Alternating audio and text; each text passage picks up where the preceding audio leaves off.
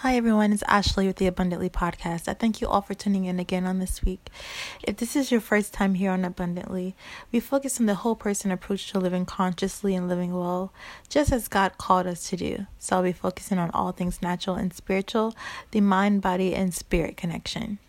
In the previous weeks, we discussed our purpose as believers of Christ, and we talked about having the ability to do all things through Christ, which strengthen us.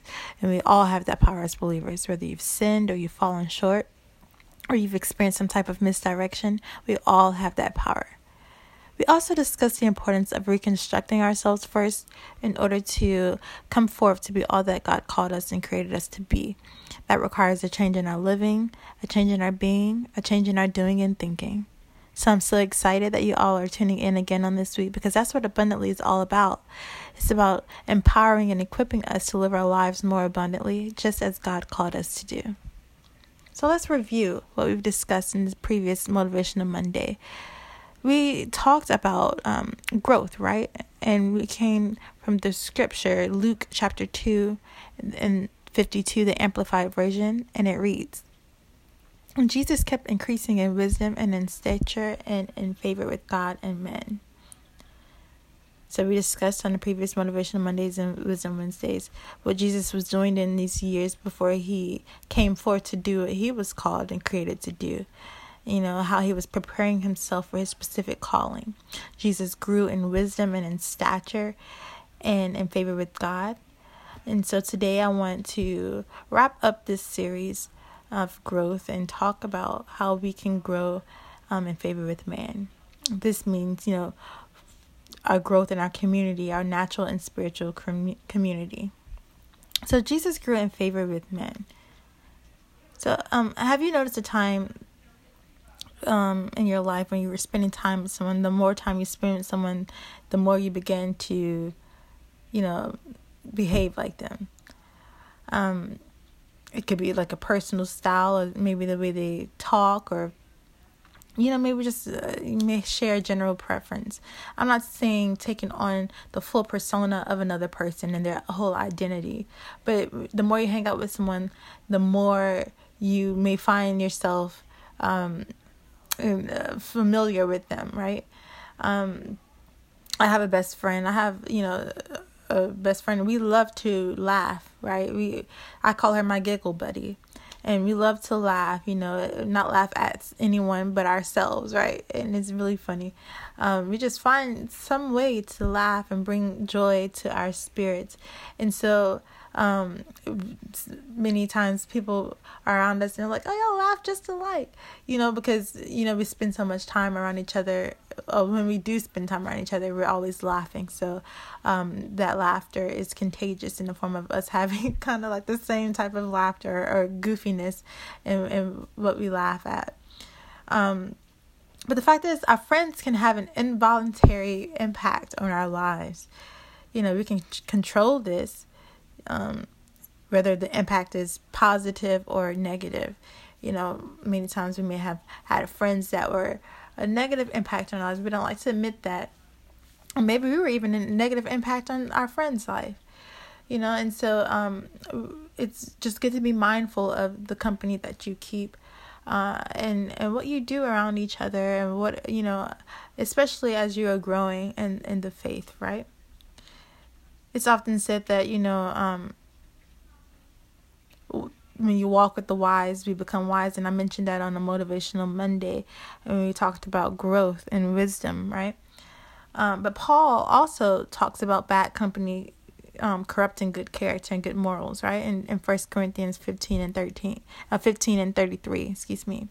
So to sum up, the community you are involved with has a big influence on who you will become, right? The wise walking with the wise, people who may know more than you.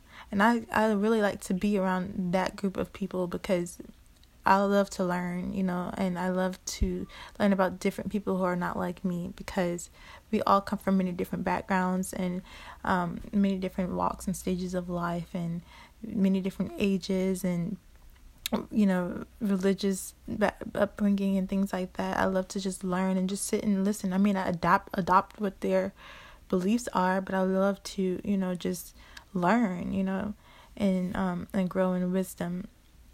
So Jesus grew in favor with man. How can we grow in our relationships with others, just like Jesus did? And how can we use our relationships to be more like him? Proverbs 27:17 says that iron sharpens iron.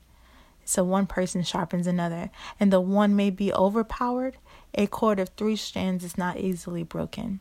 We are better together, but that doesn't mean that you are to allow toxic people around you, people who are going to be weighing you down or gossiping or being messy or jealous or envious. And you may not even see it at first, right? You may not even see it until, they may go to someone else and gossip and be messy and things like that. So it's just good to, be around good company, those who are encouraging one another in their faith, naturally and spiritually. I mean, we are all human, and people, people like to be around people who will, encourage and uplift them. But we also need to do it, to others as well, and encourage and uplift other people. Right? I'm not talking about popularity. I'm talking about community, right? And that could be 2 to 3 people, that could be 2 or 3 people, right? So evaluate your community, and see if there is any negative or positive impact on your life because of those you are involved with. Are they encouraging you? Are they helping you to soar? Or are they bringing you down or discouraging you or finding ways to step over you or disrespect you? Because we are all supposed to love and push each other towards good deeds. We're not here alone on this earth. We've been put here on earth for each other, to live more abundantly, right? And we want to do that because that's what God, created us to do, and he called us to do that, to be here for one another in our spiritual communities and our natural communities. I love you all. I want to pray with you. God, I thank you for this time that we spent together on Wisdom Wednesday, on this podcast, on Today Together in Unity, learning more about how we can grow before we come forth to be all that we are created to be.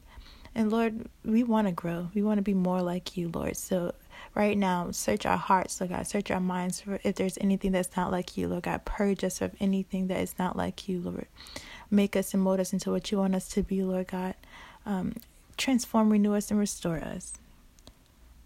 Lord, we repent from all our wicked and evil ways, Lord God. Wash us in your blood and cleanse us from all unrighteousness, Lord God.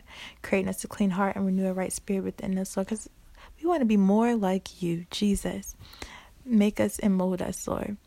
And Lord, as we go throughout our day, Lord, let us have encounters with people so that we may be able to show your love, Lord God, because it's your love that renews and restores everyone, Lord. It's your love that encourages us, Lord. It's your love that replenishes us, Lord. So let us be able to show your love to those who need it, and to everyone, because you are that. You are love. And we want to walk in all that you called us and created us to be, Lord.